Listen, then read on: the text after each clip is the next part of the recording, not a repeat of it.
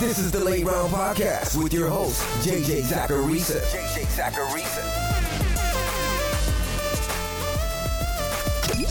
What's up, everyone? It's JJ Zacharisa, the editor-in-chief at FanDuel and at NumberFire.com, and this is episode 582 of the Late Round Podcast, the many shows that are part of the FanDuel Podcast Network.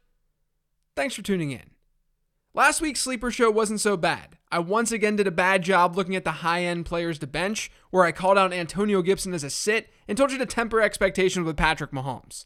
That was all given his recent performances. And I also missed on Jamison Crowder, Eno Benjamin, Zach Pascal, and Van Jefferson. But Mark Ingram was obviously good without Alvin Kamara. Taylor Heineke ended up being the QB10 last week. Dan Arnold kept doing his thing, Jamal Agnew had a big touchdown, James Washington scored, Amon-Ra St. Brown had his second double-digit point performance of the season, and both defenses were viable streamers. Not the best week in the world, but there were some good hits in there. I'll take it. Before getting to this week's sleepers, I want to remind you that each week, FanDuel is offering fans the chance to win prizes by participating in daily fantasy football on Sundays. The prize pool for this week's Sunday Million is a whopping $1.75 million, with first place taking home $300,000. All you have to do is head over to FanDuel today and click on the NFL Sunday Million contest. Draft your lineup of players, sit back, and enjoy some football. Go to FanDuel.com today to participate in the NFL Sunday Million. Eligibility restrictions apply. Go to FanDuel.com or download the FanDuel app for more details. The first tier of players that I talk about on this show are guys who are rostered in 25 to 50% of Yahoo leagues. So they're not super deep sleepers, but they should be available for a start for a good number of people listening to this show. Let's kick things off with Daniel Jones. I actually like another streamer more this week than Jones, but I'll get to that in a second. But I like Danny Dimes. I think that he works against Tampa Bay. The Bucs are the 13th best opponent for quarterbacks when it comes to adjusted fantasy points allowed this season, and then I'm intrigued by two other things with Jones. First, in what could easily be a negative game script, we may see him take off and scramble more. That's big for his fantasy value. Second, this is arguably the healthiest his weapons have been all season long. That could help him be more efficient through the air in order to keep pace with Tom Brady. So in this tier, I like Jones, but like I said, I've got another streamer who I like more this week. I talked about D'Onta Foreman on the 15 Transactions show earlier in the week, and I think he works this week if you're a little bit desperate. Not only did things flip in week 10 with him leading the backfield in rush attempts, but we've got a revenge game narrative. I don't actually care about that, but it's fun that he's playing against the team that drafted him back in 2017. What's really fun for Foreman is that the Titans are 10.5 point home favorites. A positive game script would lead to more rushing, and more rushing means more volume for D'Onta Foreman in a plus matchup. Houston ranks 10th in adjusted points allowed to running backs this year. I've got Jeff Wilson on the list for this tier as well. Elijah Mitchell had surgery on a fractured finger on Monday, though he could still play this weekend. If he doesn't, Jeff Wilson could be in store for a bigger workload. The Jags are pretty average against the run. They're better than you'd probably expect, though. They rank 16th in success rate allowed to running backs, that's according to NumberFire's expected points model, and they're the 12th best matchup when looking at adjusted fantasy points allowed. Wilson was thrown into the 49ers offense more this past week with a 27% running back rush share, and I'd trust him over Trey Sermon if Elijah Mitchell doesn't go. I talked about Robbie Anderson on yesterday's show, and he's kind of interesting this week.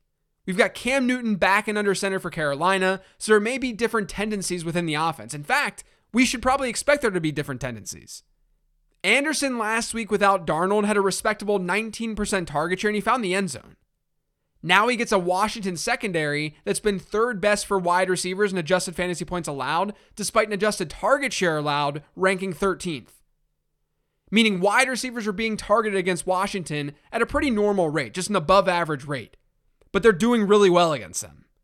So Anderson is incredibly risky given what he's done this year, but as a sleeper, I don't mind him.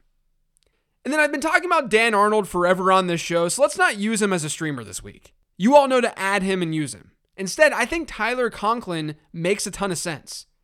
He's had double-digit PPR points in 3 of his last 4 and an 18% target share per game during this time. He's averaged 6 targets per game over his last 4.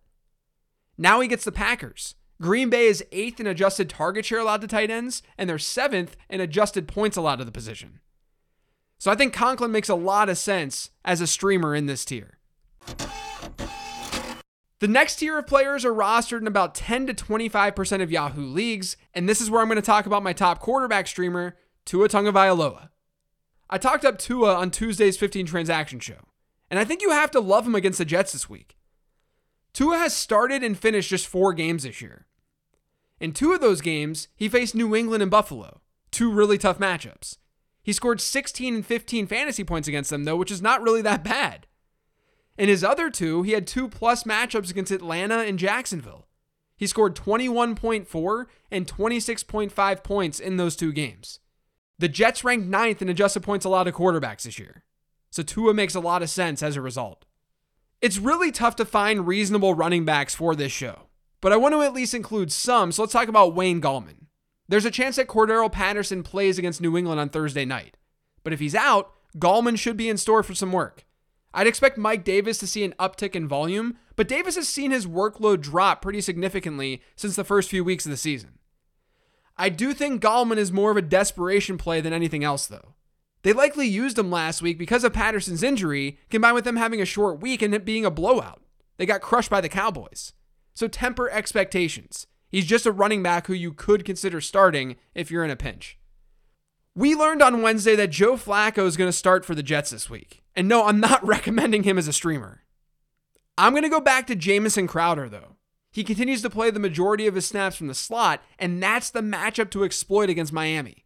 The Dolphins rank first in slot targets allowed, slot receptions allowed, percentage of targets that go to that area of the field, slot yards allowed. They've been the team in football this year that's been worst against the slot. So Crowder could benefit big time from this matchup. Over the last 3 weeks, Kendrick Bourne has seen target shares of 20.6%, 22.2%, and 16%. His highest target share in a single game from week 1 through week 7, so before this stretch, was 15.7%. He was usually in the 10 to 12% range. He's still not running more routes than Jacoby Myers and Nelson Aguilar, so not all of his peripherals are getting better. But I think he's worth a dart throw this week, given the matchup and his uptick in target share. Atlanta's been the 12th best matchup for wide receivers this year in adjusted fantasy points allowed. And if you want a big play, which Kendrick Bourne can create, the Falcons are 6th in deep ball completion rate allowed. Someone like Jacoby Myers is a safer play than Kendrick Bourne, but I'd prefer Bourne to Aguilar given his recent performances. And then the final player in this tier that I want to talk about is Marcus Johnson. I mentioned Johnson as the 16th transaction this week on the 15 transaction show, because he's been playing as the Titans' number 2 wide receiver without Julio Jones this year. Johnson's been active for 3 games where Julio Jones didn't play. In those games, he saw target shares of 23.8%, 15.6%, and 22.2%. He averaged over 5 targets per game in those contests. Now he gets Houston in a game where the Titans have a 27.5 point implied team total. So I think he makes a lot of sense as a sleeper this week. The last tier was pretty tough for me this week. I'm not going to lie. Some weeks there are a lot of players that are rostered in fewer than 10% of leagues that you can play, but this week, I don't have as much confidence. Let's start with the player who was talked about on the 15 transaction show, though, and that's Adam Troutman. Troutman's seen his route participation jump over the last few weeks, and he's averaged a 17% target share per game as a result. That's turned into 6, 7, and 6 targets over his last 3. Now he gets Philadelphia. The Eagles have been strong against wide receivers this year, but they rank 4th in adjusted target share allowed to tight ends and 1st in adjusted points allowed to the position. So they're giving up a lot of looks to the position, and the position is scoring a lot of fantasy points against them. That makes Troutman a nice deep sleeper. In that same game, let's go to Quez Watkins. The biggest issue for any Eagles pass catcher is volume, right? Since that Detroit game, they've been running the ball a lot more. Over the last 3 weeks, Jalen Hurts has averaged just 18 pass attempts per game. Now, can they do that against New Orleans? I'm not so sure. At least it wouldn't be smart to just run the ball against them because they can stop the run. Opposing offenses have had a pass rate that's 9th highest in the league this season against the Saints. So if Philly throws the ball a little bit more, that could help Watkins. He's averaging 18.5% target share per game over his last 5. There's nothing wrong with that. That's fine for a deeper play like this. And he's played 70% of his snaps from the slot this season. New Orleans, meanwhile, they rank 3rd in target share allowed to the slot this year. Is he a deep play? Yeah, of course. But there's at least some logic to using him in deep formats. And then the last player in this tier is another player with Quez in his name, Marquez Valdez-Scantling. In Week 10, MVS ran more routes than Allen Lazard, which was different than in Week 9 when he was coming back from his injury. He still hasn't seen very strong target shares over his last two, so this is definitely a Hail Mary attempt. But we know that MVS is a deep ball guy. He's a big play wide receiver. That's how Green Bay uses him. Well, Minnesota, his opponent, ranks 4th in 15-plus air yard rate, meaning a high percentage of the throws that they've faced this year have gone 15 or more air yards. Maybe MVS can break one this week and pay off. I'd prefer going to someone like Quez Watkins if you want more of a floor, and honestly, he's probably got a similar ceiling. But it's a tough week for these deep sleepers. I'm trying to associate players who get snaps in decent game environments with good quarterbacks, and that's what we get with Valdez-Scantling. Let's talk about 4 players you can consider benching who are rostered in 75% or more of Yahoo leagues. I've been really hit or miss with this section over the last month, so hopefully I'm more hit this week than miss. I just talked about MVS, and in that game is Kirk Cousins. I think Cousins is fine enough, but Green Bay's defense has been playing really well. They're currently a fringe bottom 5 matchup for quarterbacks when looking at adjusted fantasy points allowed. And they've only given up 2 top 12 performances this year. One of those came in Week 1. The Vikings are also regression candidates. They've got a pass to rush touchdown ratio this year of 4.5. That leads the league.